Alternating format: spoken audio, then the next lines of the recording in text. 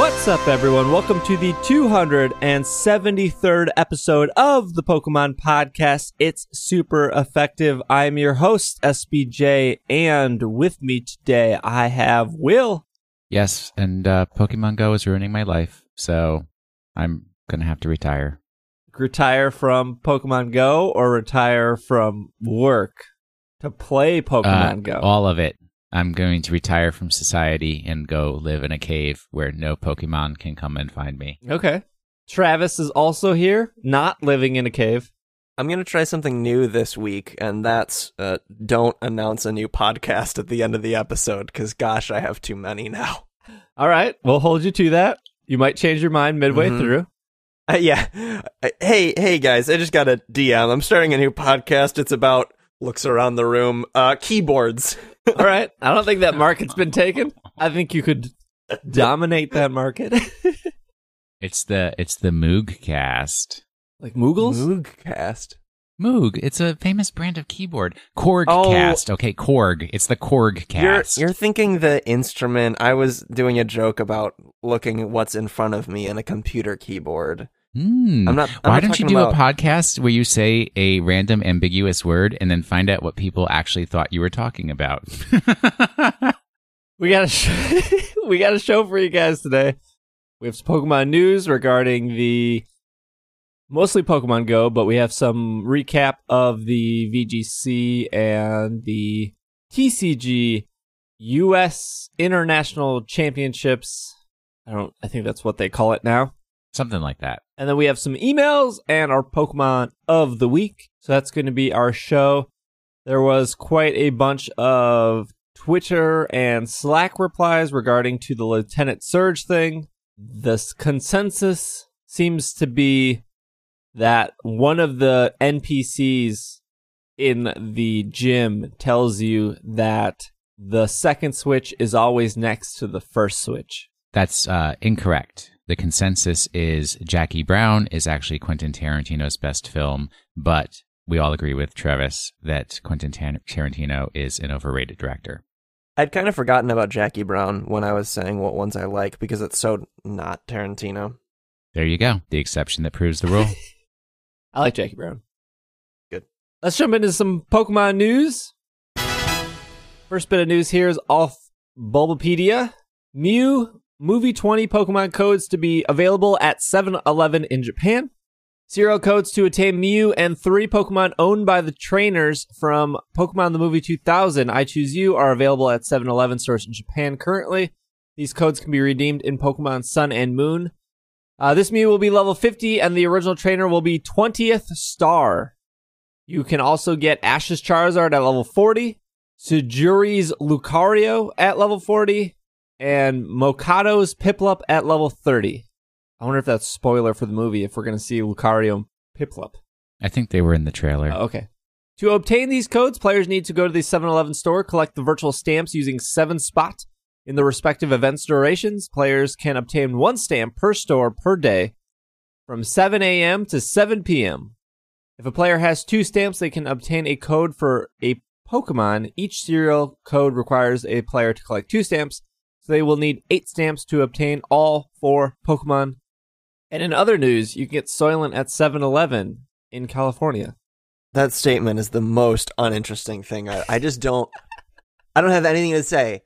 You can buy a gray paste that tastes like nothing, and like it's the most... I can't imagine a more boring statement. I don't know how to make this fun. I'm sorry. Happy birthday, Pokemon Go.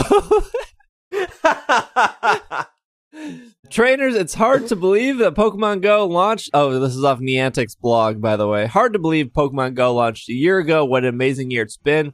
Since joining us last July, you've demonstrated the true power of Pokemon Go and augmented reality gaming by searching for Pokemon in the real world, exploring on foot, building new friendships, and discovering new places right in your own neighborhood. Throughout this incredible journey, you've caught over 125 billion Pokemon and made countless memories along the way, but there are still more adventures to come. Just a few weeks ago, the 1-year anniversary kicked off with a bang. You and millions of other trainers went outside and to battle in the revamped gym and participate in raid battles with family and friends for the first time.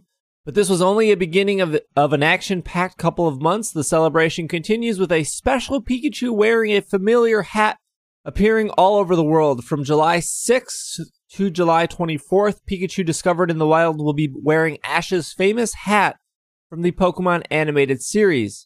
So make sure you don't miss out on your opportunity to catch one. You will also be able to stock up for raid battles and events with a special limited time anniversary box that will include incubators, max revives, ultra balls, and raid passes at a discount in the in-game shop. Stay tuned for more exciting news over the coming weeks, including additional information on Pokemon Go Fest this July and events hosted at select Uniball Rodamako locations this August and September in Europe, and Pokemon Go events at the Pikachu Outbreak in Yokohama, Japan this August. Sincerely, the Pokemon Go team. So there's a bit of news to go with this, but the Ash Hat Pikachu, I think, is a nice touch. Yeah, I haven't seen any of those. I saw your drama about the, whatever it was, like the shadow or whatever, and then it turned out to be an Ash Hat Pikachu, or a Pikachu wearing an Ash Hat, something like that. Yeah, but several hours later. Well, you saw I retweeted the Pokemon Go account where they said they were having problems with launching their event. Yeah, I retweeted that too. So the Pikachu hat, the Hat Pikachu should have went live at 3 p.m. Central Time. So when they tweeted that, it was, I think, around 4 p.m. Central Time that, hey, we're having issues with Ash Hat Pikachu. So I didn't leave work until 6, and I can see 3 gyms for my work. And one of them had an open spot for Mystic. So I left work to go to that gym. It's like 6 o'clock. So I go over to the gym, I put a Pokemon there, and then from that gym, I can see another 4 more gyms.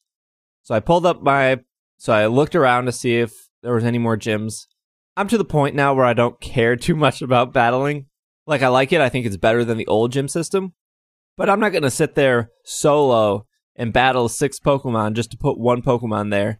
Like, if I'm going to battle at a gym... Is that how Pokemon Go works, though? You're like, oh, there's a gym next to me where I can put a Pokemon, and then you do it, and by the time you get there, then you see the 12 other Pokestops that are, oh, I'll just go there. They're just a block away. Oh, yeah, and then totally. Once you get there, you realize, oh, there's like 20 gyms just around the corner. And all of a sudden, you're in like 2 towns over. Yeah, that's totally accurate and happens to me quite frequently.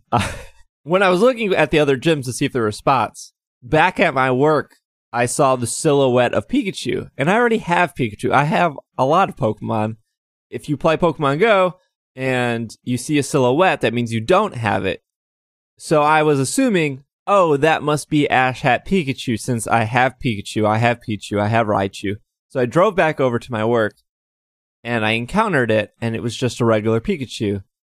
And I thought to myself, that's a bummer. And that also doesn't make sense of why it was a silhouette.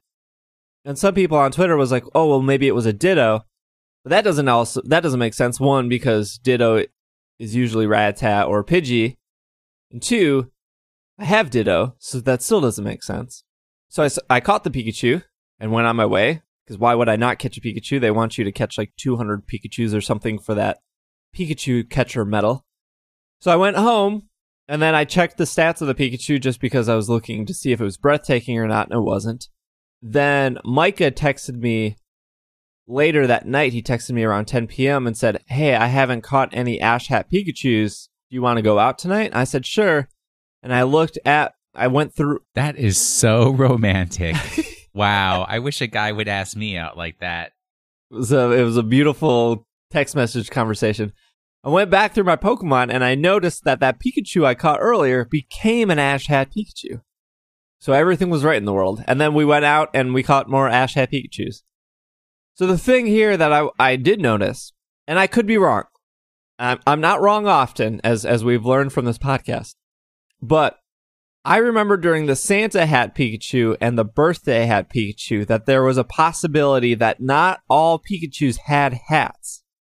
From what I remember, for Ash Hat Pikachu, it's the opposite. I haven't found a Pikachu without a hat. So I don't know if that's true or not. I haven't seen any Pikachus here at all. The current Washington, D.C. nearby report is Murkrow Sunkern. Real excited for that. Ooh, I need like one more Sunkern to get Sunflora. Spinarak, Magikarp, Spinarak, Murkrow, Hoot Hoot, and Sunkern. Come visit me. Two Magikarp? We got Sunkern out the wazoo. I'd be running out there to get those. I'm also like 50 candies away from Gyarados. Oh, yeah, I got fountains all over the place here, and there's always Magikarp in the fountains. One of the gyms that I can see from my house has a Magikarp as the one that's on top of the gym, whatever title you give that. Oh, that's fun. It's at the children's playground. That's cool. It's sort of like a Magikarp jump crossover. I can get behind that. There was a... And then there's 3 raids going on around me right now. I would love if at my house I could see gyms going on, but I can't. Man, that is so cool. I have a better story. It's not really that great of a story. I went to my local mall. There was not only a Mr. Mime in the gym, which is exclusive to Europe, but there was also a Kangaskhan in the gym, which is exclusive towards Australia. And I thought that was kind of cool. I mean, I've also seen gyms where all the gyms are different Eevees, and I've seen gyms where it's nothing but birds. I saw a gym that was like a Noctowl and a Xatu and a Pidgey. So I think that's fun because... It's a sky battle gym. I think that's fun because if you really wanted to take out a gym, it doesn't matter what the CP values in the gym are, whether it's the gym is 1500 CP or 2800 CP. It's still doable to solo that gym if you're around like level 20, 25, 26. You can still solo the gym. It might take you a while and you might go through a lot of potions and revives to do it, but it's still obtainable. So I do think it's fun that people are putting not unique, but different Pokemon. It's not every gym as Chansey, Snorlax, Gyarados, Rhydon. I mean, you do still see some of that, but it is really fun, I think, to see, oh, look, cool, Mr. Mime is in this gym, or Ampharos is in this gym. I haven't seen Ampharos yet, or Kangaskhan, or something like that. So the West Michigan middle of nowhere report, the nearby, you got a Spearow, something else just popped up. A Spearow, a Lediba, a Marill, and then just a picture where the model hasn't loaded in. Oh, a Nidoran. Male or female? Male.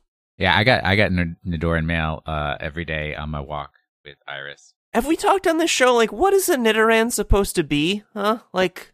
Is it not like a rabbit? Yeah, but then, like, what are, like, Nidoking and Queen, then? Because, like... Big rabbits. They sure aren't bunnies. Is like, there they're like rabbits that turn into dinosaurs, and I don't get it. Is there a creature in mythology? Because you know how horses have horns, and then they're unicorns, and then whales have horns, and then they're narwhals. You're asking if Nidoran is a jackalope? Oh, yeah. But I don't... Is that could be, right? No? I don't think it's a jackalope. Because aren't jackalopes a very uniquely, like, North American mythical creature? Yes. Oh, I want a jackalope Pokemon now. I'm going to pull up Bulbapedia here. I already did. Ain't nothing there. No answers. It's a mix of a porcupine, a rabbit, mouse, and hamster. That's a real stretch right there. It's quite an amalgam. Toss that all in the blender, you get and a that's why it's poison bunny. type. It's just like, you mix that number of things together, you're probably going to get something gross. For Nidoking, it says that Nidoking shares traits with a rhinoceros, a gorilla, a rabbit, and a porcupine. Where's the gorilla in that mix? Maybe the arms? It's like broad shoulders? I think that's much of a stretch. Well, that was your mini Pokemon of the week. Let's talk about the Pokemon Fest in Grant Park here. We have a couple more details. These are bullet points. They could or could not be accurate, but I'll just run through them real quick. This is off the Chicago Tribune. Permit says, the application says 15,000 to 20,000 attendees are expected to be at the event, which is planned for Grant Park Butler Field and the neighboring North Rose Garden. A spokesman for Niantic declined to comment on the number of attendees. Each team lounge will have several 60-inch TV monitors, and each will be accompanied by a team gym, a site where players can compete against other Pokemon. The Petrillo Music Shell will serve as an event main stage and will feature an, quote, Ultimate Gym. We could stop there and say this is where they're going to have Mewtwo, right? I think they're going to deliver probably on the premise of the announcement trailer. Yeah. The CEO of Niantic already said we're going to get legendaries this summer. There are five legendaries in Generation 1. Mew, Mewtwo, Zapdos, Articuno, Moltres. I would find it odd that they would do more than one. I feel like this event is here's your one legendary, and if they're going to pick one legendary, I would assume it has to be Mewtwo, because it would be really odd if they just picked like Articuno for some reason, and then people on Team Valor and people on Team Instinct would be kind of upset that it's not What there. if it were Mew? Yeah, I guess it could be Mew, but Or the legendary Pokemon Arcanine. We told you it was going to be a legendary summer. Here's the legendary Pokemon Arcanine. Or, or it could be any Gen 2 legendary as well. That's true, because they have released the Gen 2 Pokemons. I mean, I imagine it's going to be like something really big. Mewtwo, I feel like, is the talking point, though. You're probably right. I'm just playing the devil's advocate a little bit. I'm not sure what you mean by talking point. I would say if Like- you only know Generation 1 Pokemon, I guarantee out of all the Pokemon names you've heard, which is probably Charizard, Pikachu, Meowth, Squirtle, Mewtwo is in that conversation. Yeah, and nobody's seen Mewtwo yet, so... Organizers have requested Jackson Drive, which runs between Butler Field and the North Rose Garden, to be closed between Columbus and Lakeshore Drives. The map shows Jackson being the home to the event's food court. Although our organizers have received permission to sell alcohol, the Niantic spokesperson said it will not be sold at the event. Clusters of Wi-Fi hotspots will be scattered around the park, important because the game requires constant internet access to function. Will, you got anything to comment on your Wi-Fi solution? Isn't that exactly what I said was going to happen? Yeah, that's why. That's why. Did they just prove me right? They did. This is probably the most important fact on here, so turn up your radio. A total of 66 portable restrooms are shown on the site map. Not 65, not 67, 66 portable restrooms. Wait. 66 porta potties. Let's use the name that people are going to recognize. They're not. There's no rest nor room in any of these things. I have no idea, Steve, how you're going to survive.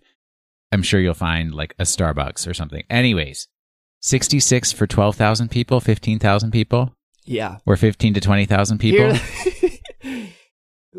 Here's a tip I found on Reddit, which I might actually take. There is the... this is going to be bad. I can already Bring tell. a coffee can, a classic Maxwell House coffee can with a plastic lid. Here's what's possibly going to happen. For me. What? Pokemon Go Fest is right next to the Chicago Art Museum. And I knew it was going to be bad. I heard... You realize how many, sweaty Pokemans are going to be walking into the art museum like, hey, I don't care about your art, but can I... No. Incorrect. Because unlike the Smithsonian Museums of Washington, D.C., did you know the rest of the country charge people to go in to museums? Yes. Yeah, how cheap is that? Because I live in Art the is rest free. of the country. Art is for the people.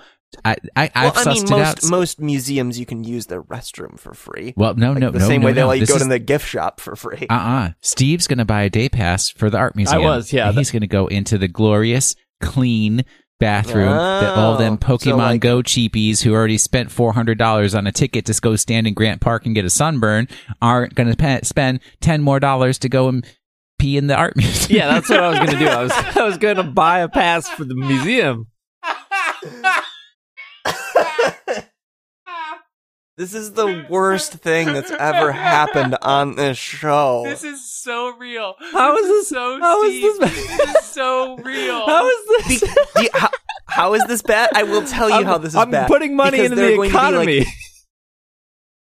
No, it's not the utilitarian effect of your actions. It's the like deontological it's the intent that matters here. Like you care so much more about Pokemon than this art that you're going to pay money to the art museum just to use the bathroom because the other Incorrect. things happening around the museum are so much more No. interesting to you. No. This is incorrect. Pokemon is completely incidental to this.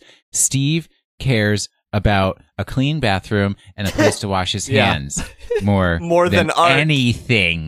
Anything. I am More than shocked. beauty. The art will exist whether he pays for it or not.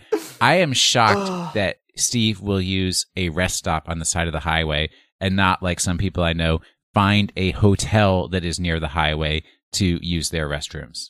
To find the platonic ideal of a sink. There's something comforting using a clean bathroom. Yeah, no one is denying that. No one is saying, like, I'm not over here saying, like, you know what, I love dirty bathrooms. Like, no one is saying that, but what we're saying... You know what I love? Dirty bathrooms. Because you know what? They're not crowded. You get right in. All I'm saying, your dedication to spotless porcelain is unfathomable. You're telling me that if you had a choice between a porta potty that has been sitting in the sun all day, cooking whatever's in there, $10 to $15, and paying for $10 porcelain to urinate. toilet? Yeah, I would totally prefer like not having to pay to do the thing my body needs to do without my permission. I'm not going to pay to just be a slave to my own body's requirements. Let me give you a different perspective. I want each of you to run a marathon.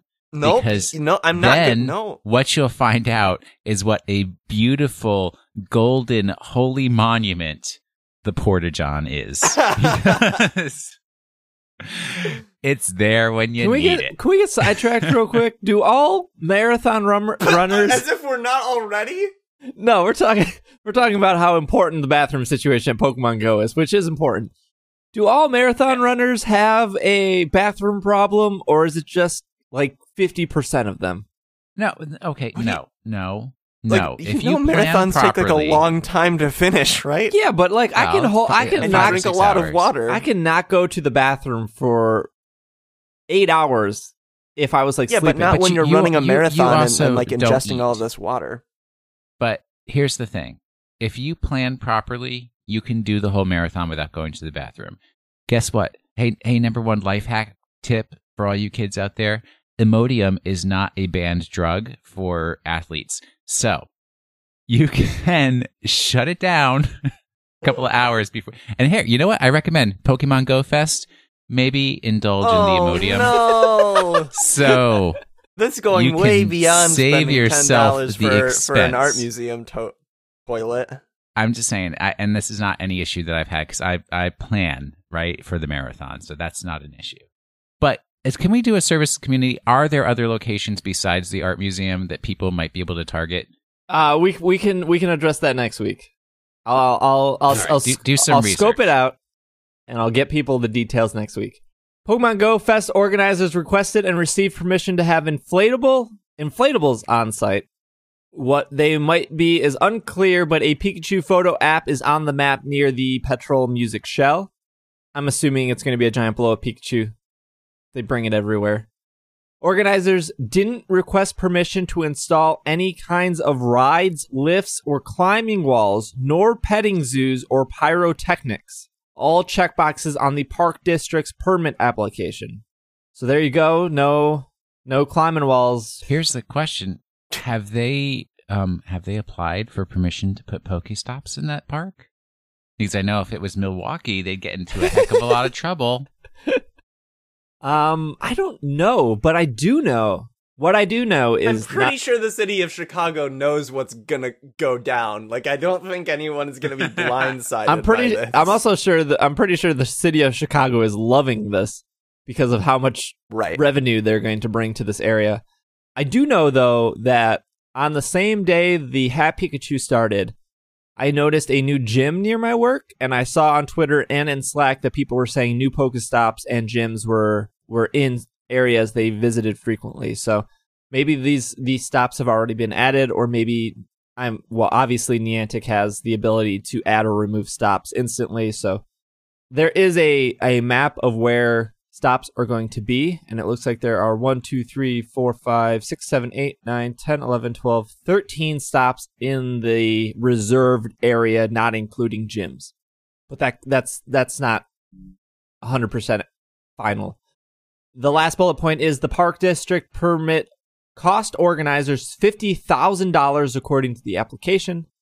Details about the event could change, but the permit application dates was established in March and was last modified on June 14th. $50,000 for this event. I think the upsetting thing for Pokemon Go players this week was the Pokemon Go Anniversary event box. For the anniversary, we got the Hat Ash Pikachu, and there are some people that like that and some people that don't. I'm in the camp that I like this because it lets you find a Pokemon in the wild that you don't have, and it just happens to be Pikachu. But regardless of what Pokemon it is, if they ever did like a Squirtle with glasses or a Crystal Onyx, only a couple people might get that reference if they're old-time anime watchers. To me, that's still exciting, because I still get excited when I discover a Pokemon I don't have. And that's pretty rare at this point, because most of the Pokemon I need are Pokemon that you can't find in the wild, like Blossom or Porygon 2. So to stumble upon a Pokemon and go, oh, I don't have that, that's what I've been looking for, it just happens to be a Pikachu with a Ash hat, I'm down with that. I think a lot of people forgot that we just got a gym revamp and we just got raids 2 weeks ago, and that was a start to this anniversary. When you see people going, well, this is a really lame anniversary event, you can't just look at Ash Hat Pikachu. It's more than that. Now, if we're going to talk disappointing, I will agree, and I will be an advocate for how disappointing this sale box is. As somebody who is very comfortable with spending money in Pokemon Go or other games, because I'm an adult with a job, and I don't mind spending money if it gets me some kind of enjoyment, the box they're selling is 12,000 Pokecoins, or sorry, 1,200 Pokecoins. That'd be one expensive box. $12 in US money. It includes 6 egg incubators, 2 premium raid passes, 6 max revives, and 20 Ultra Balls. What you can actually buy from this separately is a premium raid pass. They're 100 coins each, so they're $1. You get 2 of these in the box, so we're at $2. 6 egg incubators. This is something that I planned on buying quite a bit of before Pokemon Go Fest, because at Pokemon Go Fest, and I think in other areas they haven't exactly said, they did say that they will be giving out special 2K eggs throughout the day that can hatch who knows what. I'm hoping that those hatch like the Heracrosses and the Corsolas and the Farfetches and all the Pokemon not available in the United States. That's my hope, at least. Those egg incubators are 150 Pokemon coins, so $1.50. They're giving you 6 of those, so that's $9. So we're up to $11 here. They're giving you 6 max revives, which I think everyone would agree probably the most worthless item in the box. It's 180 coins, so $1.80. And they're giving you 20 Ultra Balls, which is unbuyable. But if you look at Pokeballs, you can get 20 Pokeballs for $1 or 100 Pokeballs for $4.60. Either way, if you do all the math, this box adds up, if you were to buy it without the sale, to 1,280 Pokecoins.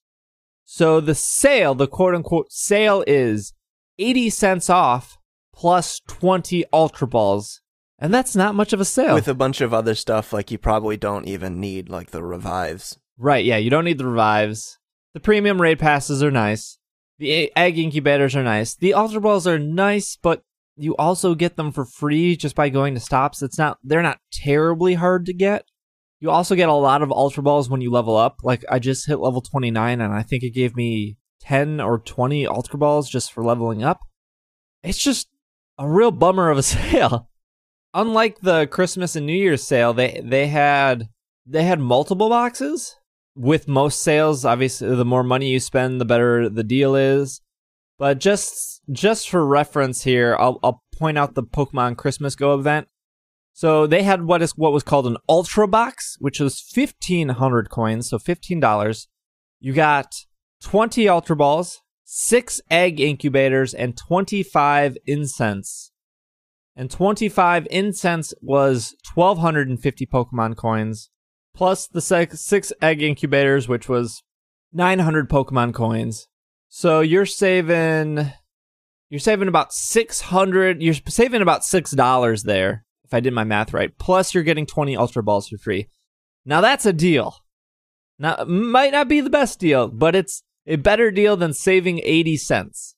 The New Year's sale, the gold Pokebox that you could buy was, I'm gonna round up 20 coins here, was 2,500 coins. You're getting 50 Great Balls, which is unbuyable, 25 Incense, 25 Lucky Eggs, and 16 Lure Modules. 16 Lure Modules is about $14. 25 Lucky Eggs is about $12. And 50 Great Balls are unbuyable. So you're saving some money there too. You're saving, I think, about another $6 or $7 there too. When you put on paper that a player is saving about $5, and then you look at the sale and you're not even saving $1. I mean, that's night and day of how good the sale actually is. So it's a little bit disappointing that this is an opportunity to give Pokemon Go money to celebrate. Well, and there's debate whether you should or should not give money. But if you're willing to buy stuff and you're told there's a sale coming up, and you're like, okay, I've been playing this game for a year. I'll give them a couple bucks because look at how much value I got for a year. Or I'm going to give them money because I've always been giving them money. This is just a huge letdown. I mean, I agree 100%. You're not the first person I've seen complain about this. Who was? Was that an actual question of who was the first person I saw? I just thought it would be funny if I asked that. I don't really care. It was somebody in England because they were complaining that it was 14 pounds. Now, is that pounds sterling? I have no idea. Wait, what's the... This is going... There's no difference. It's just sterling is the... Ooh, let's see if I actually know this. I believe sterling is just the term for the currency itself, and pounds is the term for just like the bill. So like we don't really have an equivalent in the US, but it would be like, you know how if we say like, if we're talking about the currency, we would say US dollars. Mm-hmm. And then if we were just going to say how much something cost, we would say like it's $10. Like in Britain, they have I might be wrong, but I think the way it works in the UK is the currency as a whole is called sterling, and pounds and pence, I think, are the like terms for the different denominations that make up the currency sterling. I'm probably so wrong. I have a question. Hopefully it doesn't go too off the rails. Okay. Britain uses pounds, right? Mm-hmm. Well, the United Kingdom uses okay. pounds. Sure, we don't need it. We already did that on a previous episode. We've had that mess of a conversation, and there was, I think it was Al in Slack sent me a pretty great video that, I could be wrong, I apologize. We have a lot of people from the United Kingdom in Slack, and they're all really great. And they tried to sum it up, but it gave me more questions than it did answers. Like, I understood the video, but it... Whew, doesn't the rest of Europe use euros? Yeah, so the correct. UK is an interesting exception. So even though, well, for a little while, the UK is in the European Union, I believe when it entered the European Union, it from the start had the stipulation that it wasn't going to play this game of using that is correct. this centralized European currency, the euro, and sort of an exception was made for the United Kingdom that they got to keep their native currency. So if I go to Europe to get myself a Mr. Mime, which is just a hypothetical, that's not going to happen, and I go to like France first and I have all these euros, and then I go over to Britain because it's just right over the pond. I don't know what they call it. You go through the channel. It's called the channel. So I go through the channel, I get to Britain, and all I have now is euros. Do they take that?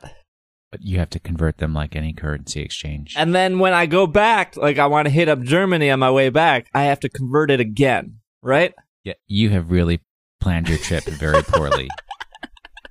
Because you're like literally crossing a body of water and then crossing the same body of water. I'm just getting it clear. I seem to have been in London. I seem to have been wrong about my previous guess of what the sterling and pound sterling means. Apparently, it's just called pound sterling, and it's just what it's called. Okay. And I was wrong about my previous guess. All right. I have an interview here with Niantic and John Hankey about the first year of Pokemon Go and what's coming next. This is off The Verge. I won't go through the entire interview. You can go to theverge.com to read that. Now that you're coming up on the 1-year anniversary, how do you feel about the state of the game and where you want it to be? So Niantic, I'll just say Niantic says, well, it's been a great year. We've been incredibly grateful for everything that has happened. We've gotten ourselves into a position where we're able to put a lot more resources onto the team over the past year. We are careful in hiring people, so we've ramped up over the course of the year. But finally seeing the fruits that in the gym and raid release, which we'll get to in the near, which gets things that are near and dear to our heart, like cooperative social gameplay, things that pull people together outside. So we are really happy with the initial phase of that release. We're super excited about how that's going to interact with the events we've lined up for the duration of the summer in Chicago, Yokohama, and Europe. It's been great to get that release out there and fix some aspects of the gyms that were bugging us that we didn't really like, but we had to leave things when we shipped the product. But we're really happy with the release in June, and we're glad to see a positive response. It has been really energizing to the player base, and I think that we'll do even more so in June and July as the events take part. When you look back over the last 12 months, are there things you would have done differently that changed differently with the perspective you had now? Niantic said, we have delayed the ability to get things like gyms and raids, and we haven't gotten to our player versus player and some other things that we thought we'd be able to do pretty shortly after launch, but we only had so much money, and, well, not anymore, guys. And we were doing what we thought was reasonable. What about in terms of communication? Do you wish you hadn't talked about things like PvP or trading, given how long they're taken to implement? Niantic said, had we not had to divert resources to infrastructure versus features, I think we would have had some of those things out earlier. I don't know.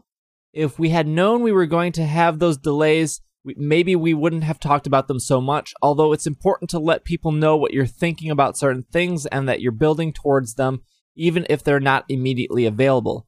I think early on between ourselves, the Pokemon Company, and Nintendo, there wasn't really a consensus about how to communicate with players on forums, Reddit, Twitter, and other social media platforms. With our previous game, Ingress, we were very communicative with the players and very open. On a side note, I heard Ingress players say that's not 100% true, but okay. Niantic says, and we weren't as communicative and open in the beginning of Pokemon Go because that was sort of a new process for our partners. I think we've become much more open over time, which I agree with. And I think that really helps make the community happier by us being present and talking about what's going on more. Has there been a sizable effort internally to fight cheating? From the outside, it definitely seems like a lot of effort was put forward. Niantic says, we dedicate resource to it for sure. There are some people working on the team that could be working on other features, but they're not, implying they're working on this. It's a fraction of the team. It's not half the team that's working on it, but it's significantly less than that. But there is a chunk of resources we devote to cheating. And then finally, the final question, I skipped some. What do you think is the most important update or changes you've made to the game with regards to keeping player feedback coming back regularly? Well, with regards to keeping players coming back regularly, Niantic said, if I had to single out one, it's the gyms and raid update that we just put out. It really is the first new mechanic that gives players the motivation to keep playing, to keep leveling up Pokemon, and to continue to get out there and be active. The collecting mechanic was something that was really the heart of the game and still is the heart of the game for new users. But this improves the game for other players, for players that have reached a certain level. I think that's the single biggest change because of the challenge and the opportunity of the fun that it presents to more experienced players. And also it's designed to encourage cooperative play, which is the core to our mission. So there you go. That's the interview that you can read the rest of it on The Verge. You guys have any feedback regards to that? I know they mentioned the Pokemon Company and Nintendo, and they mentioned that collecting was important and pretty much all the Pokemon things you would expect, but... Yeah, I'm doing very poorly at the collecting aspect. I just looked at my Pokedex and... Phew, I got a ways to go. What's your Dex number? I have caught 55. Okay. I think... I'm about to catch this hoot, though. I think the only... bit that I disagree with is their claim that about how basically defending themselves for saying that there was going to be trading and battling way before, it's those features still don't exist and don't look like they're going to for a long time. When the representative said something along the lines of it's good to just let everybody know what's coming down the pipeline, I find that to be a strange response, given that it doesn't even seem like it was in the pipeline at that point, because it's been so long. There's a point at which it is kind of disingenuous to market your game in that way when that's so far off into the horizon. I don't know. Yeah. So this is typical tech executive speak, and I have had firsthand experience with this where. A tech executive will actually ask the people who do operational work, do you think we could have player versus player battles in Pokemon Go? And the operational people would be like, yeah, sure, we can do that. And then the tech executive takes that immediately to mean by next week versus the 3 years, given the resources you've provided us, that will be required to actually deliver that. Tech executives, they're morons. I think... and you just... can't take them for much. I think that's a good point that Will makes. As somebody who works on a company's website as my 9-to-5 job, there's like this big, not disconnect, but maybe not full understanding of how things are done tech-wise with the website. When I'm in a meeting and a group of people say, hey, we want to do this with the website, is that possible? The answer is yes. Definitely. But they're never thinking about I think what they're thinking is, oh, Steve's going to say no because of this, this, and this. When in reality, anything is possible on a website. If you want this drop down on all the product pages to have customers sign up for a subscription or something, sure, I can do that. But the people asking the question are more concerned with the no or yes instead of how much time it would take. So, or time and resources, right? They don't think about time and resources. So I can say yes and then follow up, but that's going to take, I don't know, let's just say 3 months to implement. And then all of a sudden it's like, well, is that worth our time? Because, hey, if it's going to take me 3 months and I'm the only person here, I can't work on these other projects that you've suggested in the past because I can't do both at once. Well, maybe I can, but this is just an example. So I would imagine the same conversations happened here where, hey, can we do trading? Yeah, totally. Except if we do trading, it's going to take this long to implement, where that person just heard, hey, they said we can do trading, so let's tell our customer base that we can do it. That makes sense. I'd say I would give you two, and if somebody wants to become a tech executive, here's your guidelines on 2 things that you need to have as part of your personality to be a successful tech executive. Oh, no. Number 1, willful ignorance about the realities of what it takes to bring a product to the market.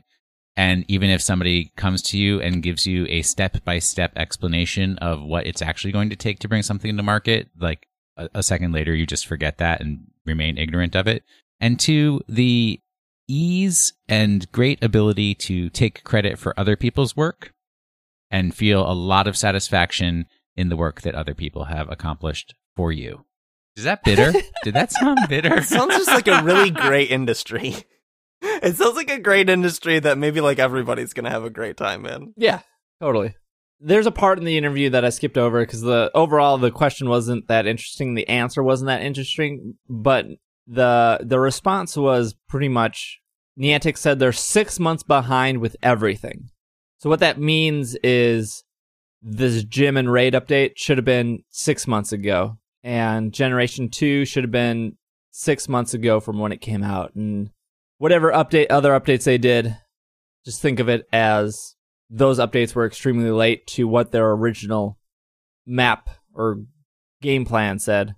So while I believe that trading in PvP is still coming, which is fine, I think that's all right, there are still questions that have not been answered, which I think are more important. So in the sense of PvP, what is the benefit of that? Like what happens with players that makes that compelling or fun to do?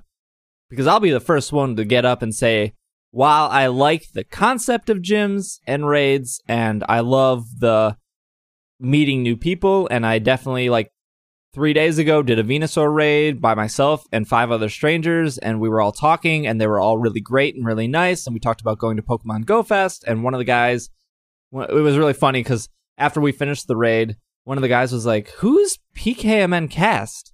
Like, what?" And I was like, "Oh, that's me. That's my username." And they're like the podcast? And I was like, yeah, I do a Pokemon podcast. And they were like, "Oh my gosh, I listened to that." And I was like, "Oh, whoa, that's really cool." And we talked for a little bit. So everything about gyms is so great. Like what I just said, the meeting new people, the cooperation, the going out and doing it, like it's all great. But the actual battle is the most non-substance, boring thing in the world of just tap as fast as you can. You could dodge if you want to, but what does it matter? I have 700 revives. Who cares? It's just not enjoyable. But the concept's there. So when you tell me that, hey, we're working on PvP, what is the benefit there? Like what? I'm sure they'll think of something. That I can beat you in a battle and then say that I am better than you. Yeah. What more do you need? I don't know. But is it I can beat you in a battle, or is it who spent more time with Pokemon Go and who tapped faster? I mean, what's the difference, it right? It doesn't matter. Exactly. And I would hope that trading is coming, and they said that it I mean, they didn't say they're canceling it, but I do think that they have to put more efforts, or they have to really figure out a way to get rid of the cheating that has already existed. And you're going to always have cheaters on online games. Like, I'm sure that they're still cheating in Overwatch and Counter-Strike and whatever other games that are out there. But at least I don't want, and I'm sure other people don't want, a situation like the mainstream Pokemon games where I'm to the point in the mainstream games where I'm scared to do wonder trading because I don't know if I'm getting legit or non-legit Pokemon. And while some people don't care, I do care. I don't want an action replayed red Gyarados in my Pokemon bank. I agree. Now, why would you use a cheating device to get a red Gyarados? The most common, the shiny everyone has. If they were like, hey, we want to do trading, we haven't mastered the cheating aspects of it, I will wait till that has been mastered. Well, just never trade with anybody with an Android device. So what we'll do now is we'll take a quick break. I just want to run down the the winner of the Masters video game competition, the Masters TCG competition. So we'll run down those after break. We'll do a couple emails, and then Travis has our Pokemon of the Week. So we'll take a quick break, and we'll be right back after this.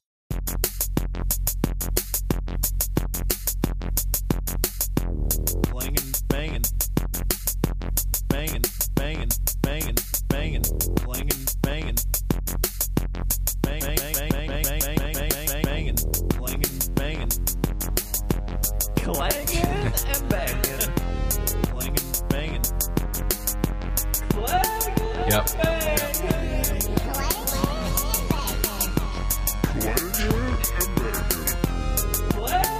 Yep.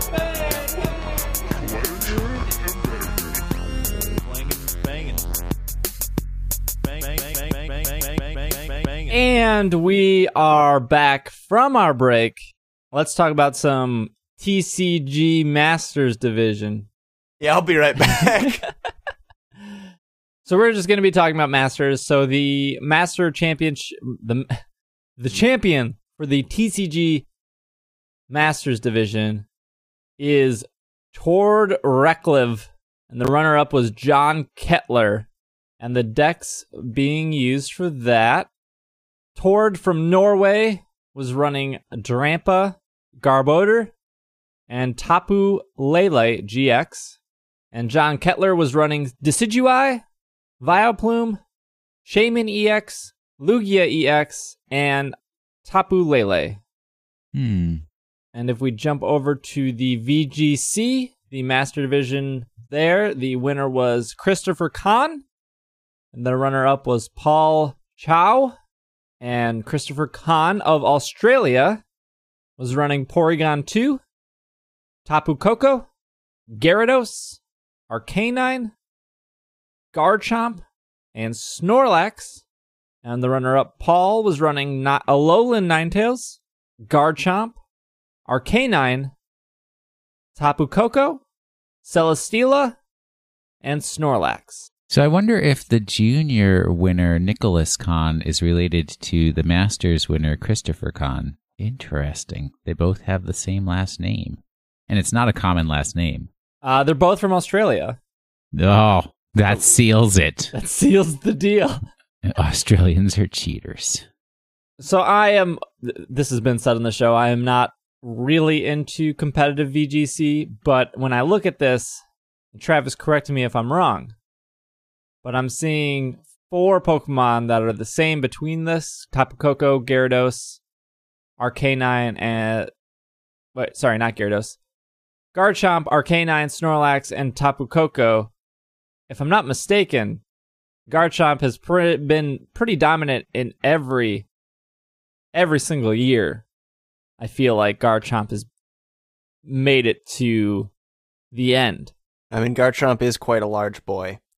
Garchomp is kind of this is just for a long time been sort of the go-to for, like, I need a big dragon that can deal a lot of damage and be fairly fast. The typing is pretty good. I mean, there's a lot of big dragons. There's Salamence, there's Dragonite. Right, but being able to have, like, same type attack bonus, Earthquake, and just the base stats are kind of what you want them to be for that niche. Like, it's a very strong pocket monster. What is Garchomp's foil? What one Pokemon destroys Garchomp instantly? Well, you want to talk about Alolan Ninetales? Like, I mean, that's in there. I mean, it's any ice type move, right? Because like most Garchomps aren't running the ice defense berry, whatever that one is. And Alolan Ninetales outspeeds Garchomp, so just use Blizzard, and it's probably going to be dead. Tapu Koko, I think every single team had Tapu Koko. What's your analysis on that? I mean, Arcanine is more common, but Tapu Koko is, like, probably the second most used Pokemon. Why, I guess? Is it electric terrain? I feel like I saw that Z move out of everyone else's Z move more. I mean, it's kind of like any Pokemon that can set up some type of stage effect that benefits itself immediately is probably going to be good. Tapu Koko's speed is like better than pretty much anything else in the format. Like, I can't think of a single Pokemon that is used that really outspeeds it, and speed is very important. So having a Pokemon with 130 base speed, which is wild to begin with, and then the fact that it sets up a terrain bonus that increases its already pretty strong same type attack bonus moves, like, that's pretty good. Both Gyarados and Arcanine from Christopher's team, the winner here, both with Intimidate. I've watched so many. I mean, that's why Arcanine is the most used Pokemon in the format, is primarily because of Intimidate, and just because Arcanine is kind of flexible in terms of a lot. You can do a lot of things with that Pokemon. Yeah. Since Black and White, being at the National Championship for Black and White, seeing Intimidate be used a lot there, seeing it being used a lot throughout every single tournament, just seems like people really like that ability.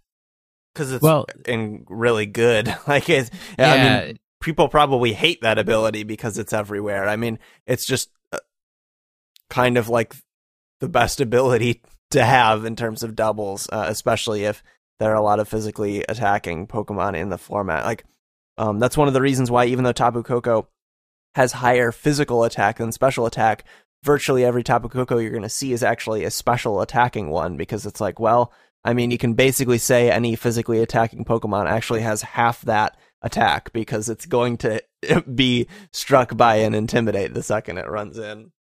Yeah. The nice thing about Intimidate is it hits both of your opponents immediately, right? And you can swap in and out, and every time you come back in with Intimidate, it hits again.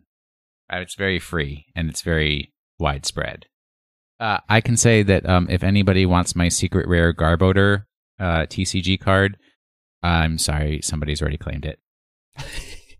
It's real cute. It's got that gold border. I missed most of the TCG stuff. I do plan on rewatching it, but Will, did you have anything TCG wise? Did you look over any of these cards or anything? No, I haven't had a chance to look at it. I got to focus on the other TCG. That's taking up all my time, man. There's stuff going on there left and right. Yeah. So the runner-up, John Kettler in the TCG, was running a card I'm pretty familiar with, and this card was still in the format when I was playing Shaman EX. It has the ability set up when you play this Pokemon from your hand onto your bench, you may draw cards until you have 6 cards in your hand. Any card in the TCG that lets you draw more cards or search for more cards is pretty valuable. There's so many exceptions in the TCG. I would say that most supporter cards, which you're allowed to play one of those cards a turn, are extremely powerful. Usually, you want to play one supporter per turn. Now, the flaw to that is if you don't have a supporter to play, you're almost, not always, but almost at somewhat of a disadvantage, because the Pokemon TCG is all about going through your deck as fast as possible and finding exactly what you need. So the great thing about Shaman EX is if you have a trainer card, which you're allowed to play unlimited of, those are great, but not nearly as powerful as supporter cards.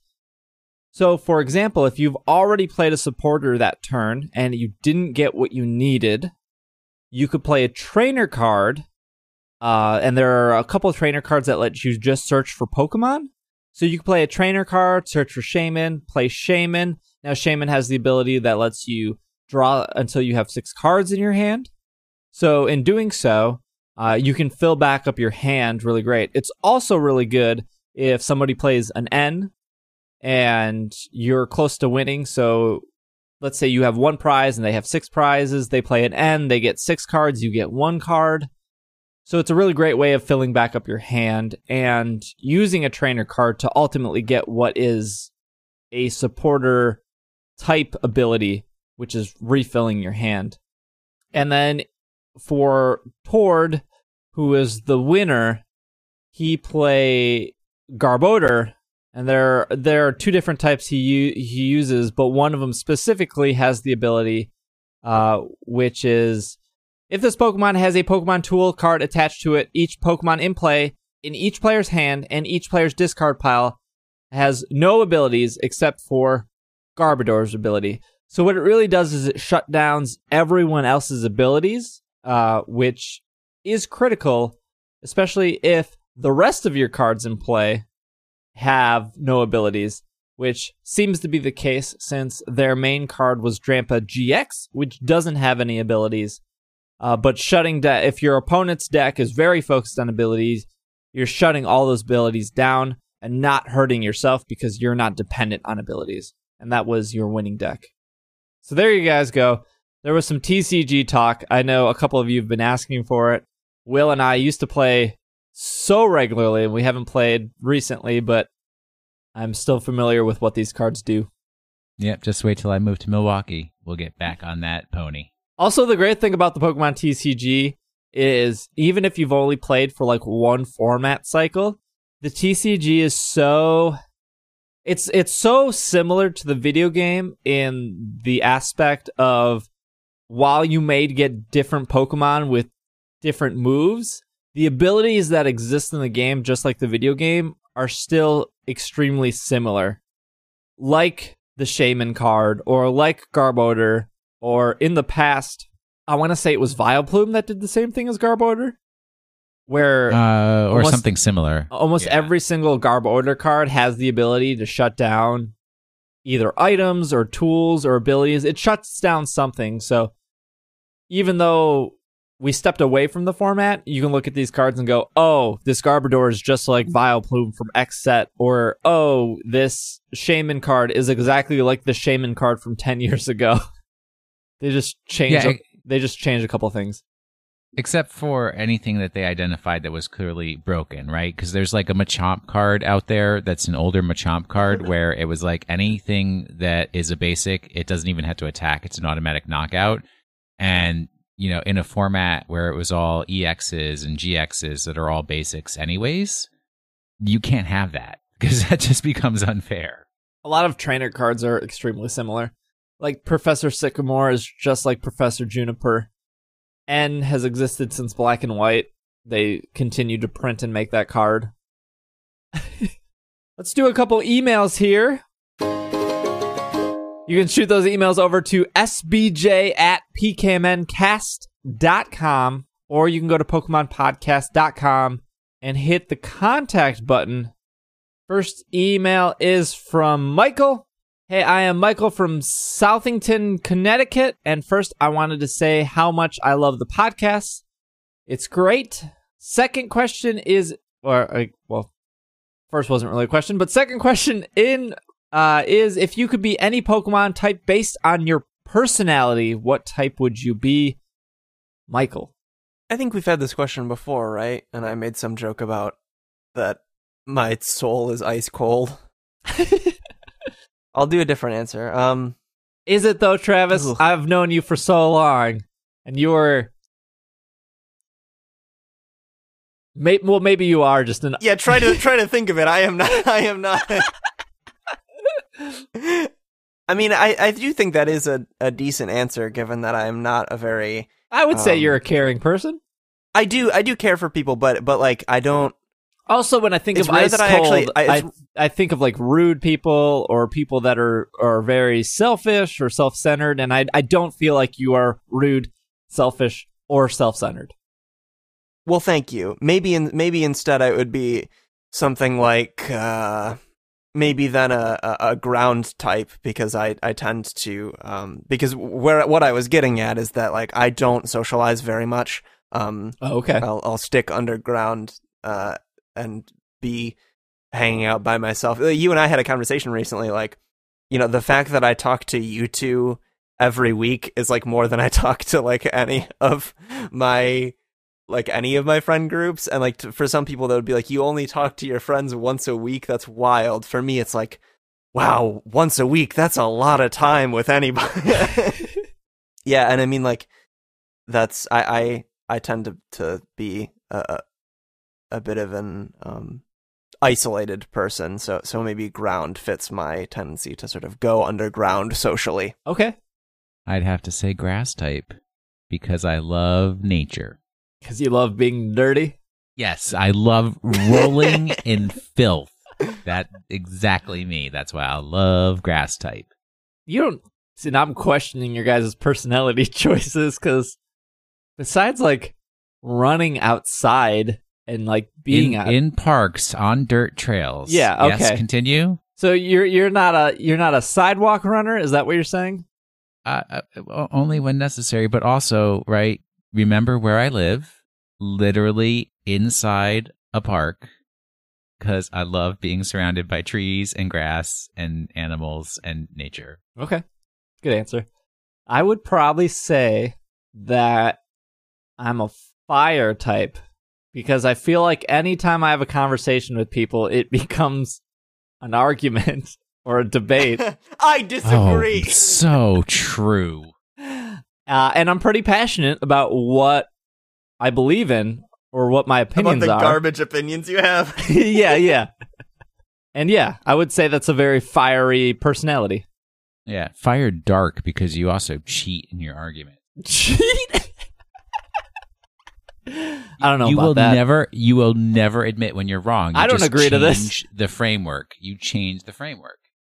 Listen back to that top 10 Pokemon episode where everyone was saying no, Omanite probably shouldn't be in there, and Micah you just was on my didn't side. stop. Micah was on my side. No, Well, Micah no. Micah doesn't doesn't count. I have a more recent example. We were having a discussion, and Steve said, "Name a fan campaign that was ever successful." And I literally posted him a webpage of a fan campaign that was successful to bring engage. And his response to my posting, a direct answer to what he said was, "Well, those games sucked anyways." So while that was true, that wasn't the question. While that was true, I didn't say prove me wrong and name one successful thing. I know that it was about crowdfunding games, I think. I know there have been ones, but and we don't need to talk about this. See? Let's talk about something we can all agree on, like politics. Which, ironically, we do all agree on, which is funny. Jeffrey writes in, hello, I'm a really long-time listener, like before episode 100 listener. First time writing in because the internet is complicated. As a fan of the podcast, and Hoenn being my favorite region, I was wondering if you could make an episode where the main topic was everything positive about 3rd gen. My fellow 3rd geners will agree that there are a lot of 3rd gen hate, but I get over it because everyone is not the same, and you guys are extremely likable. Yes, even you will. It could be a good starting point for every new 3rd generation fan listening to your podcast, since they are in a world of hurt. Again, really love what you're doing. Episode 69 is my favorite. I also love the entire crew. Keep up the good work. The only Jeffrey in Canada. Like the Toys R Us Jeffrey? I want to pull back the curtain real quick. Pull back the curtain. No, we are not. We are not moving fast the wild thing that Will just said, which is that if someone's name is Jeffrey, they have to be the giraffe from Toys R Us. Pull back the curtain, There can't Steve. be anyone else. Ignore the man behind the curtain. So pulling back the or curtain. the giraffe in this case. The only reason Travis is moving to Canada is because Canada has no Travises living there. Right. Correct. Yeah, I need to be the only one. Right. Okay. Glad we established this. How about this? How about in regards... Hold on one second. Go ahead. How about instead of doing a whole episode, which we could do, but no promises on that, to satisfy the need of this question, why don't we all say one good thing about Generation 3 right now?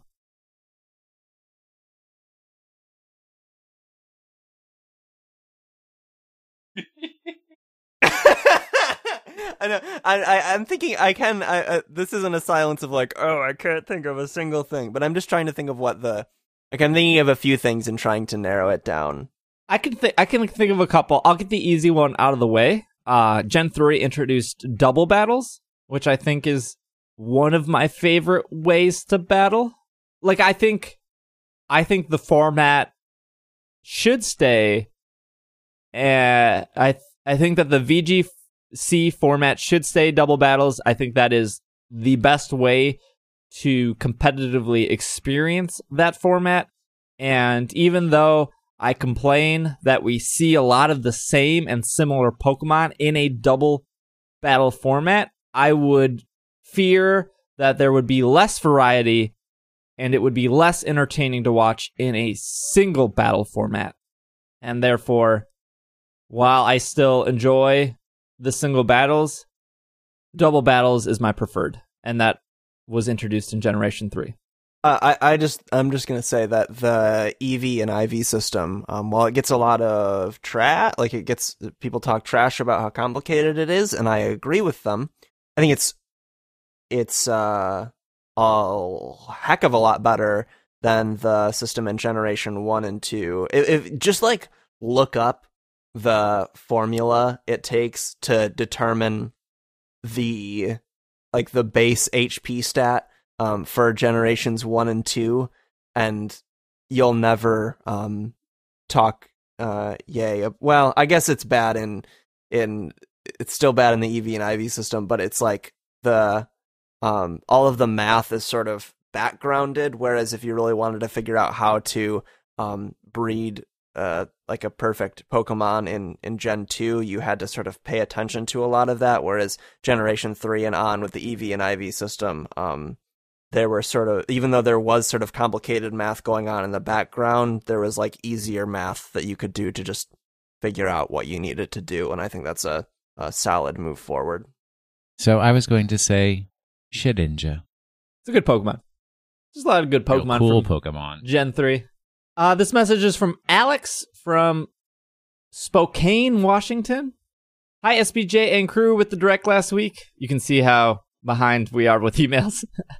The best moment for me was when they announced Gold and Silver for the 3DS, because I started out playing Pokemon with Generation 3 and missed Gold and Silver, and for some reason missed the remakes.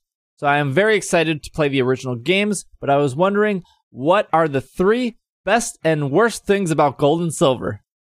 I actually did not plan for these emails to be back and back. And which, if any of you guys plan on getting, and which starter would you pick? I want to pick Cyndaquil. Thank you guys for the show. Keep up the good work. P.S. I am from Spokane. Oh, there you go. Alex. So we're just talking about flat Gen 2 here, not Heart Gold Soul Yeah, Silver. I would assume it was flat Gen 2. Big complaint right off the bat. No running shoes. You're walking that entire game until you get the bike. I want to remind everyone, you can't use the bike inside buildings, and you're still walking really slow. And it's the worst. Remind me, wow, it just went. Did Unknown? They first appeared in Gen 2, right? Unknown? That is Yeah. correct. Yeah. Yeah, there you go. Is Biggest complaint right there. I think As a kid, I loved Unknown. I think Unknown actually are what caused me to stop playing Pokemon Gold. Is it because... Like, if I were to open up my save file right now, I would be in whatever that Ruins of Alph, where the Unknown are.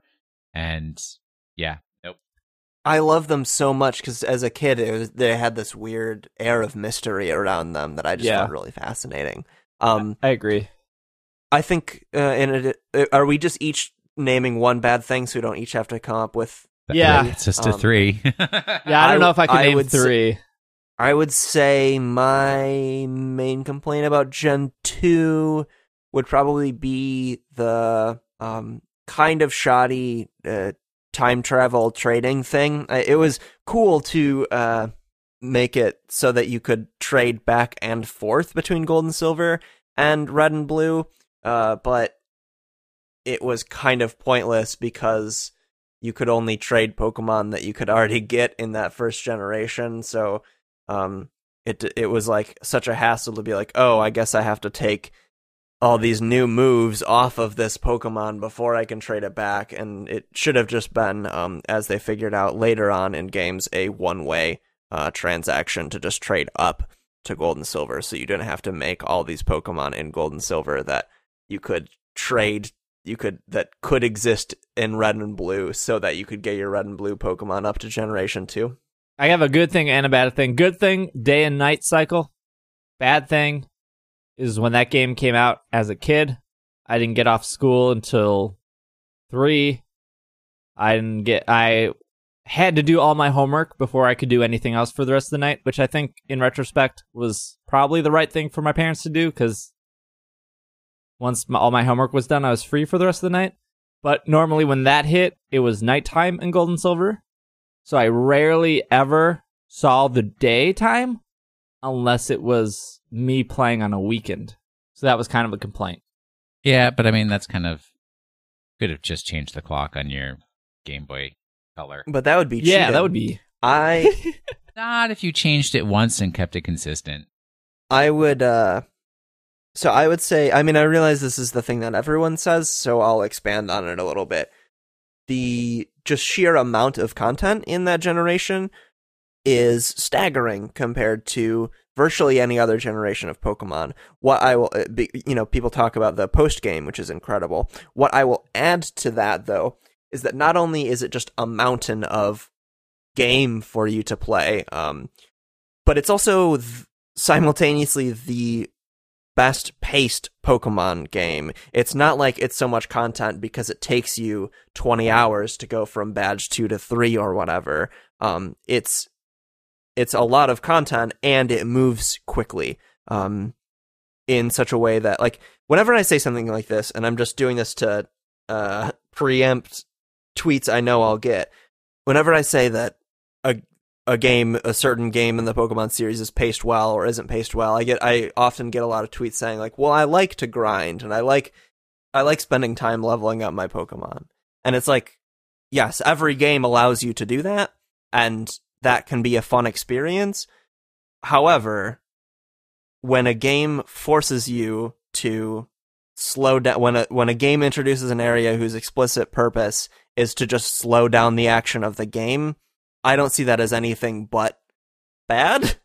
I should be clear. When its only purpose is to make something feel longer, you can slow something down because you have you want to have some sort of emotional or story effect behind it to make a place feel sort of grueling, and that can add a character to a location.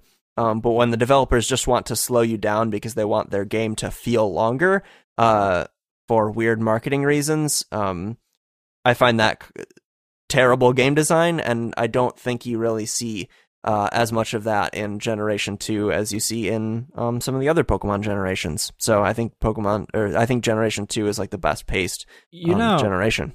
You know what was really untalked about Sun and Moon is no one really mentioned that it was the first Pokemon game with side quests, and they're not. What do you mean? They're not like when you go into a town. There's in every single town, there's at least one person that is like, "Hey, show me a Drifloon," or "This is true. Hey, show me a Rabombe," and in reality, that's the first time we got side quests in a Pokemon game. Am I wrong? There have been people who have said, "I will trade you my X for your Y," That's and true. then you had to go and catch it, and then if you wanted to, but they are making it more prominent. That's true. Right. So you could also argue that the characters that collect certain items are sort of like side quests, like, give me a big mushroom and I'll give you money. Like, and they did have the EV trainers to get the EV Olite. What is it called for the EVZ? Oh yeah, move? Yeah.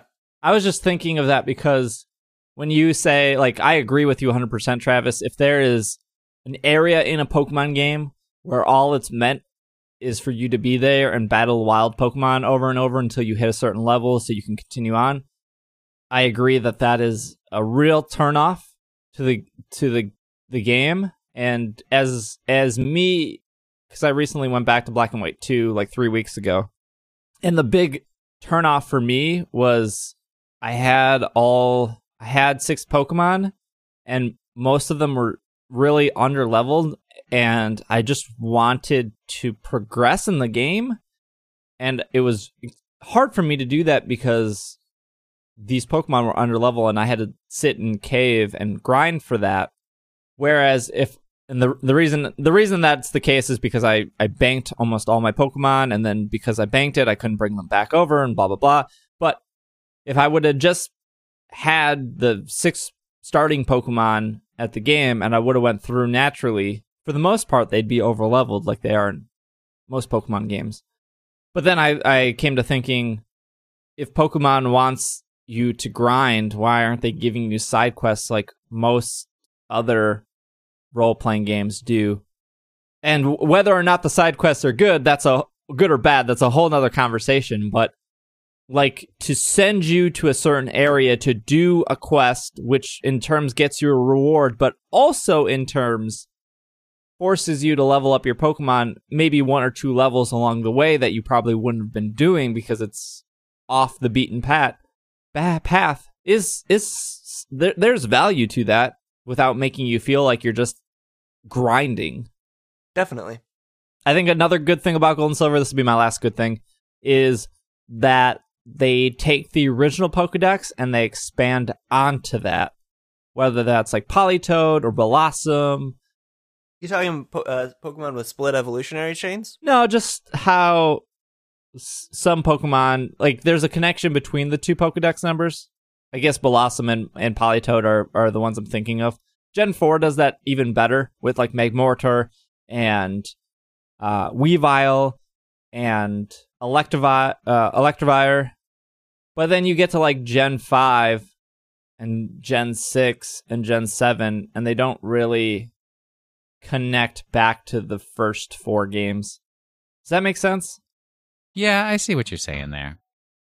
Yeah, it makes sense. I happen to disagree because I think the best thing about Gen 5 is that it's almost like a standalone title. But Gen 3 is well, what that makes me want is right? Is I want to have a new gen where they have like further evolutions of Gen 5 Pokemon.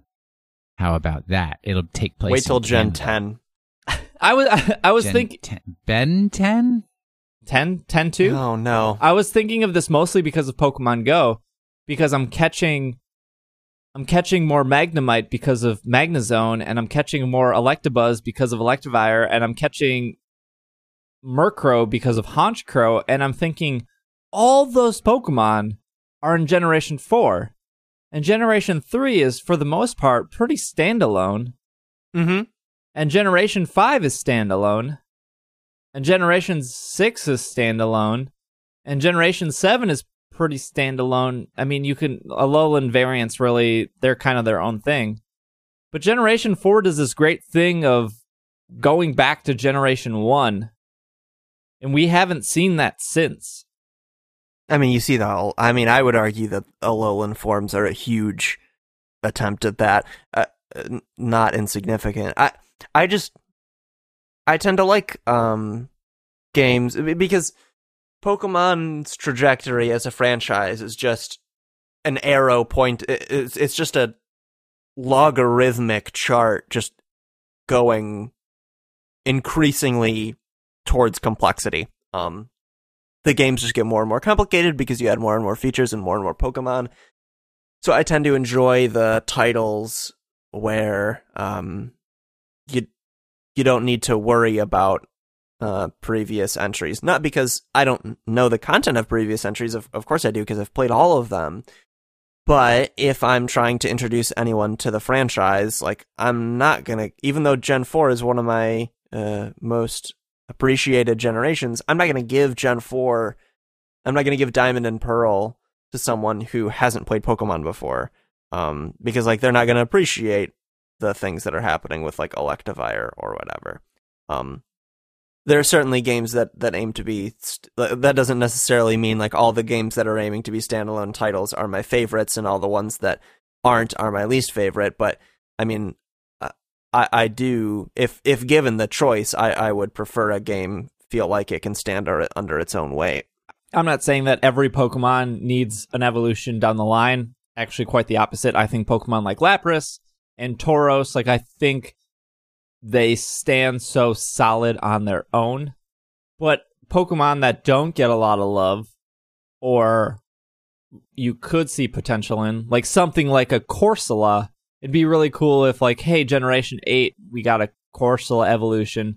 Not only to, like, give a couple other Pokemon evolutions, but to also tie those Pokedexes together in some way, like how I felt Generation 1 and Generation 4 really tied those evolution, like those dexes together in a way. Maybe I'm just overthinking things. No, I mean, I get your perspective. I just have a different preference. Yeah. Let's do one more email here. This is Derek from Los Angeles, California. Hey all, it's Derek from LA here, or Derek is a gooner on Slack. I have 2 questions for everyone. While having a conversation with my wife, while we were on the Pokemon GO Pokewalk, we started to talk about how most of the main series games are based on real-life locations. Black and White in New York, X and Y France, Sun and Moon Hawaii, etc. And we got to talking about which geographical locations would be awesome for Pokemon games. Which city or country do you think would make a great inspiration for the next Pokemon game? Second question, I heard some of the hosts make a brief reference to ASMR throughout my time listening to the podcast. It's such a different thing that I don't feel comfortable talking about it with people. It's much easier to tell somebody I play Pokemon with than it is that I listen to ASMR. Anyways, the references made me wonder, is there anyone on the podcast who listens? Thanks for being awesome, Derek. Is there anyone who listens for ASMR? Yeah. Their name is Logan Jenkins. They have a podcast called ASMR Newscast, which was discontinued. I don't know. I guess I have, if you like ASMR or Pokemon or whatever, I totally see the hesitation or the uncomfortableness in telling people. And I feel like I've gotten past that. When I started meditating, I thought it was, I probably felt the same way you did about ASMR in the like, oh, people are probably going to think I'm really weird. But then, I mean, when it comes down to it, it's not weird for people to go to a gym and work out and enhance their body/muscles in a way. Clang and bang. Some would say clanging and banging. So a meditation is really the same thing as working out your body, except you're working out your mind. And that's kind of how I got over that, of like, if somebody was to ever question my meditation, I could easily give that reference point. I don't know if there is one with ASMR or what it may or may not be similar to. But I suppose, though, if you were to find a comparison, it would be very easy to explain that to people. I mean, one of my favorite things is to watch a YouTube channel where a man just walks around dead malls. So, like, we've all got our thing. That's specific. I should probably, if I'm going hyper, I should probably say that's the This Is Dan Bell YouTube channel. It's a man and he walks around malls that aren't doing very well and talks about them, and it's like my favorite thing on the entire internet. There's a point in time where, this was years ago, where I was very hesitant in telling people I hosted a Pokemon podcast, but now I guess I just don't care. Yeah, I'm in a similar spot because, like, and in a different way, because when people ask me how I met my fiance, well, first I say, usually I'll just say, we met over the internet, and then people will say, like, people will prod more, and then I say, I like a dating app, like OkCupid, or I frequently co-host a podcast, and she listened to the show and met me through that. And they'll be like, oh, what's the show about?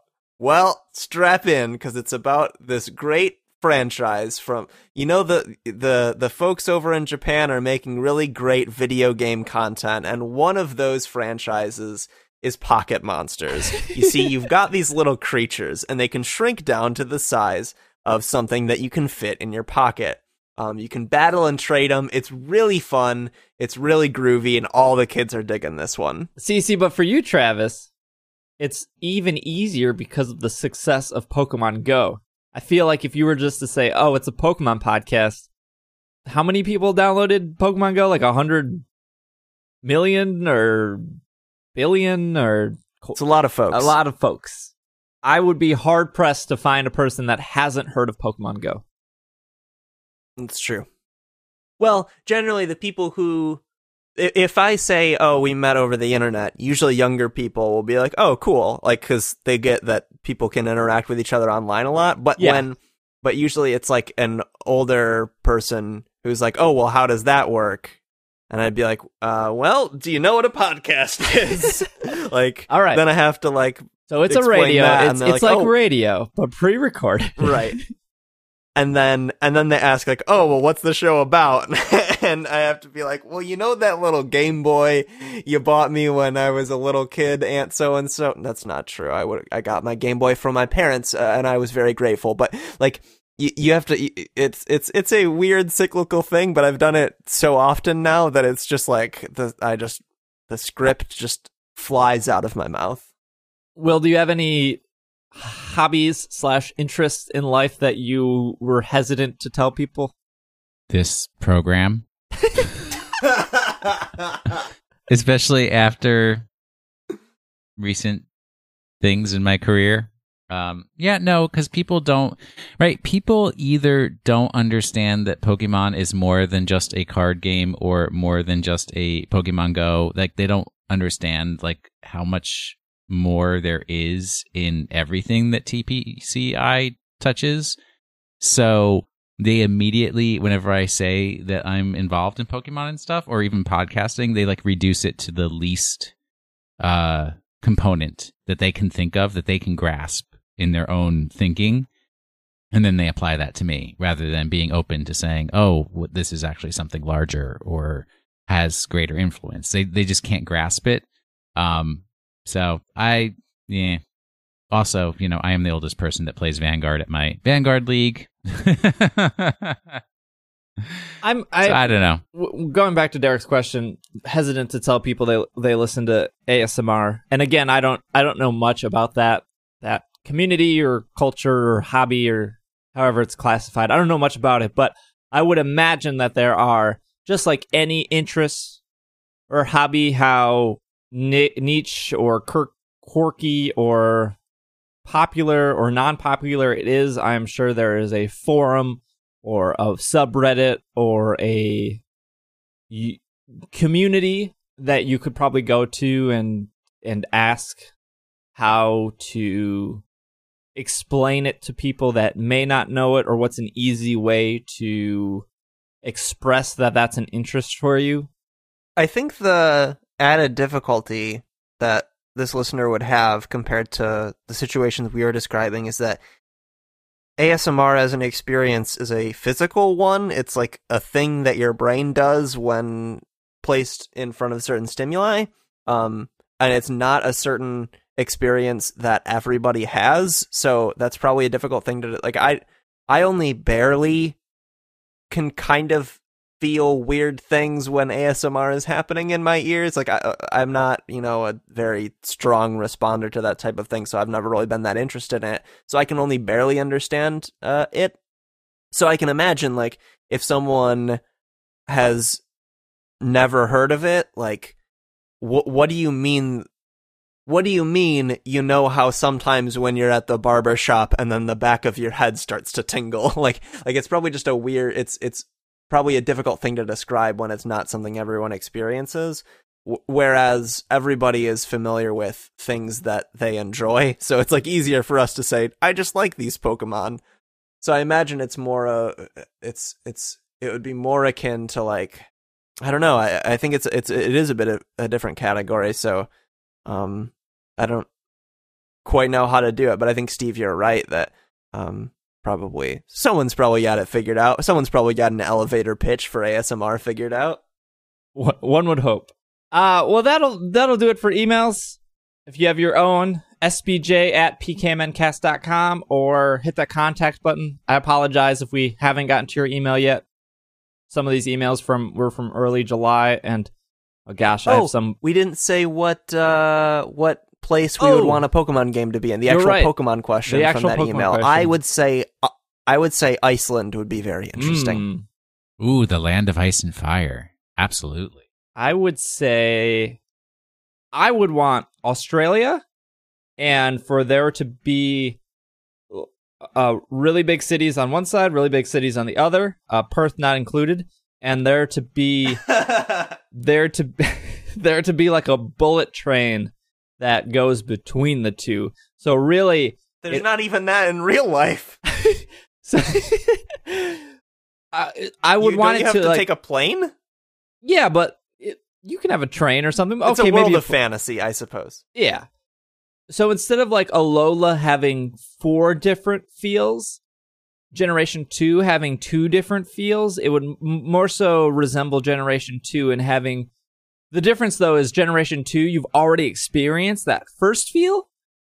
Like, when you go back to Kanto, you're like, oh, I've been here before. But when you if you were to have Australia and break it up into 2, quote-unquote, regions or areas, taking that bullet train to the other side, and I've never been to Australia, so maybe actually in reality they're exactly the same, but I would imagine that Australian listeners would say, no, the other side is terrible compared to our side.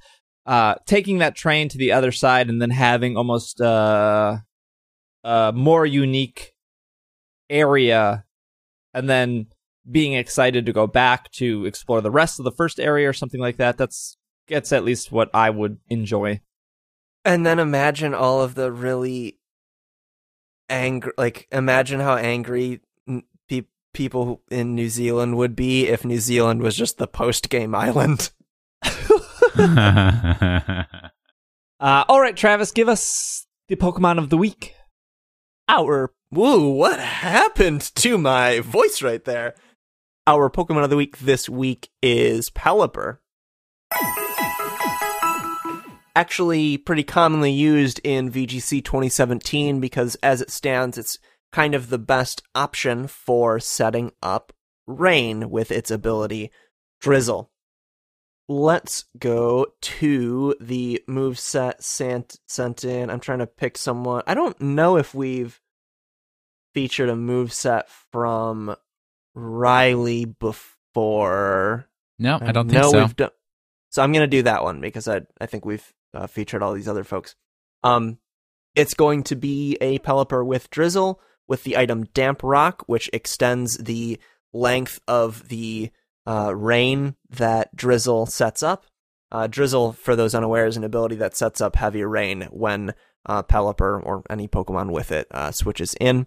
And Damp Rock extends the number of turns for which that is the case, with a Calm nature, and with the moveset Hurricane, Scald, U-Turn, and Roost. You can tell that the EV spread is 252 in HP, 252 in special defense, and 4 in defense. You can tell this is a more defensive set, so you're setting up Rain for a couple reasons. One, because it increases the damage of your same type attack bonus Scald, but also gives you 100% accuracy on Hurricane. And then the other main reason is probably you're going to set it up with some teammates that can really utilize Rain, so maybe something that has Thunder, or if you're really going all out with the water types, a common core for VGC teams is to pair it up with Golduck, which I think we've talked about on the show before. I think we featured Golduck a few months ago. That can, because it has Swift Swim, can get off an incredibly powerful and very fast Z move. But just Pelipper on its own, as Riley mentions, you get same type attack bonus on Scald with a nice chance to burn, and actually same type attack bonus on Hurricane, which has 100% accuracy with Drizzle. And then U-Turn gives you the ability to do some damage and then swap out to something that can clean up a situation. And then Roost is there because you've already got so much HP and defense that getting half of it back is going to be getting a lot of HP back. So that is a more defensive version of it. You could do other varieties, like the one we recently saw in top 10 of the tournament isn't quite as defensive. So I don't actually have the EVs here, but I can imagine by the fact that its modest nature that it would be offensively invested. And that's some of the same moves. So Scald, Hurricane, but then Protect and Tailwind with Focus Sash as the held item because we're not investing in bulk like we were in the last set. So you want to make sure you live a turn to set up Tailwind, which doubles the speed of all Pokemon on your side of the field. So being able to have both Rain benefit all of your Pokemon if they synergize somehow, whether it be because they're like a grass Pokemon that would be weak to fire, and that fire weakness is protected a little bit by the Rain, or because they have Thunder and that gets 100% accuracy in the Rain, or any variety of reasons why Rain would help. And then Tailwind, doubling the speed of your Pokemon, makes this variety of Pelipper quite a good support Pokemon that can still deal a decent amount of damage because of the offensive investment and the 100% accuracy Hurricane. So yeah, you sort of get two varieties. They're almost they're kind of doing the same thing in that they're mostly there to set up Rain for your other Pokemon to utilize, but they're doing different things in that one is there to sort of stick around and really force the opposing team to take a lot of damage from its two same type attack bonus moves, even though you haven't invested offensively. So there's that defensive Pelipper. And then the second one we read off is really more focused on making sure that Tailwind gets off, and then for however many turns it happens to survive after that, deal a little bit of damage too. Does that make any sense? Yes. Yep. So a shiny Pelipper will have green highlights instead of the blue highlights, which we've had the debate of the use of green in shinies, but this is one of the better uses of green. Pelipper shares the same category with Ducklet. They are both known as the water bird Pokemon, and that's all the trivia you get. Pretty short-sighted there.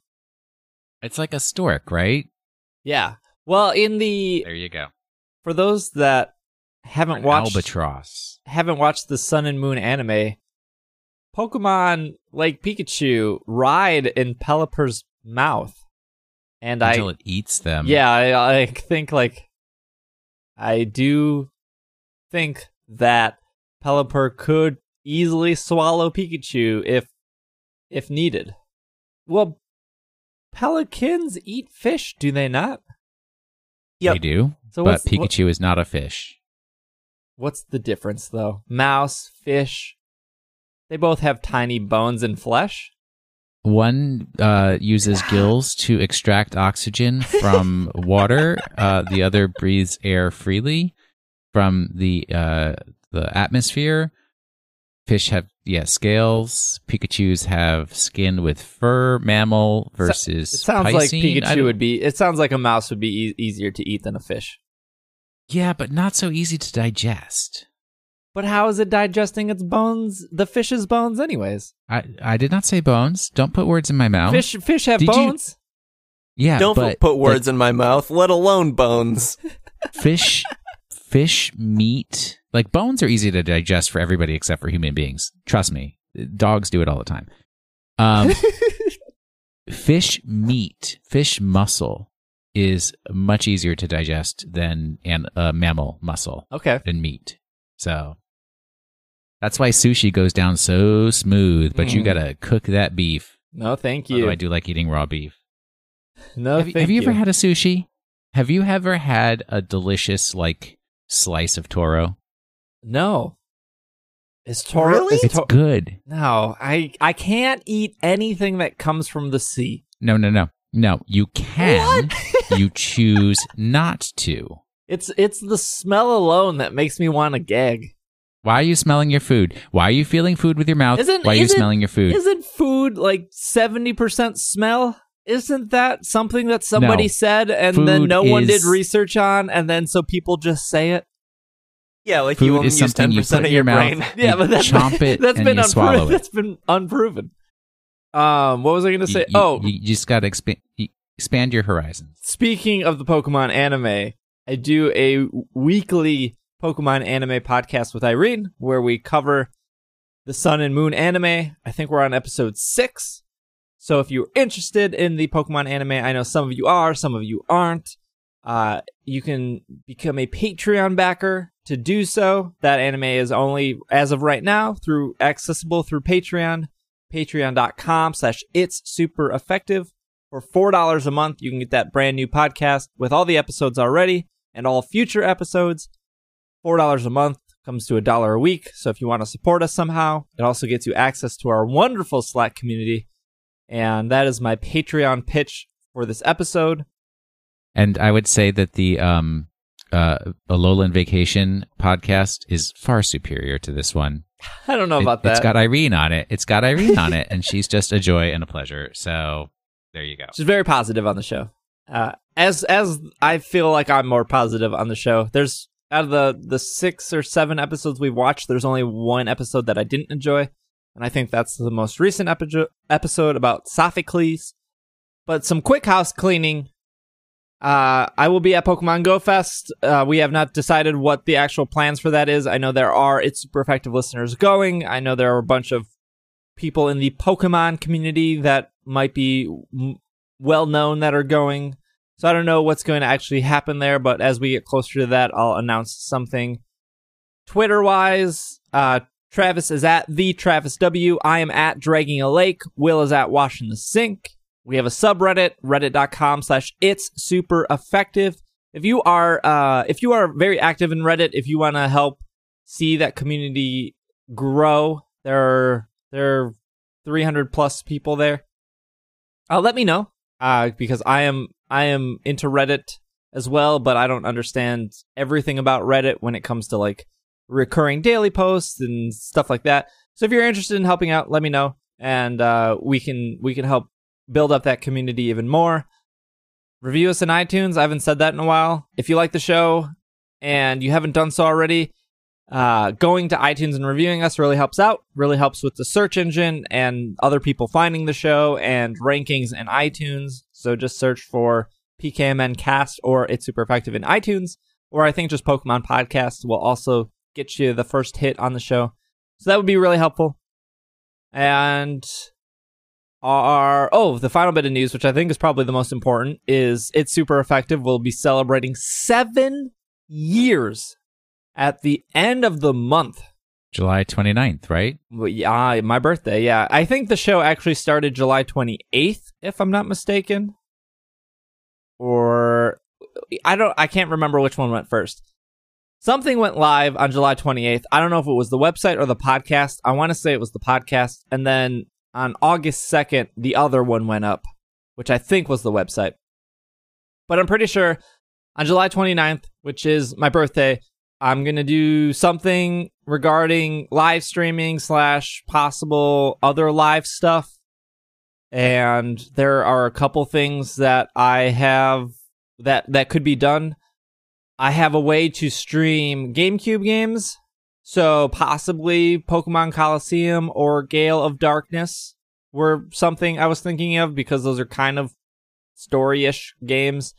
I also have a copy of Leaf Green, which would be kind of cool because I have the Game Boy player for the GameCube. I can get those Pokemon from Leaf Green to Sun and Moon. You gotta It'll transfer. take you a day. So that would be kind of cool, especially because I can transfer them over. It would be cool to have community participation of naming Pokemon and catching Pokemon and building a team and doing something of that sort. I am not a fan of streaming anything emulated, because while that may be easier, I think it is important to be able to get those Pokemon to Sun and Moon and possibly out to viewers / listeners. I think there's value to that. So while we laugh and how terrible that transfer system is, it can be done. Otherwise, there are other Pokemon games that can be streamed too, but I do want to do somewhat of a celebration that day of 7 years. I think that's a long time, and I think that would be... You're incorrect. A century is a long time. All right. Well, let's cancel everything. We'll see you guys in 3 more years. Good. Otherwise, I think that's our episode. Thank thank you all for listening. If you made it this far, I know this was a longer episode for the amount of Pokemon Go stuff we had, but this has been another episode of the Pokemon Podcast, and we are Super effective. Super secret rares.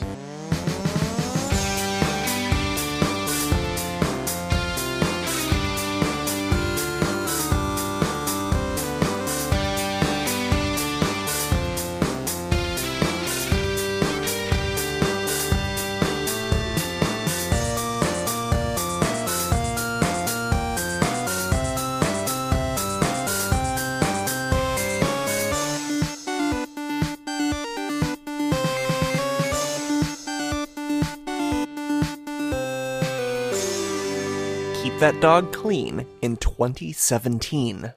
If you like cats, motorcycles, computers, video games, comic books, you can head over to drunkontacos.com, one of our Patreon sponsors of the show. That's drunkontacos.com. Thank you so much for listening to It's Super Effective.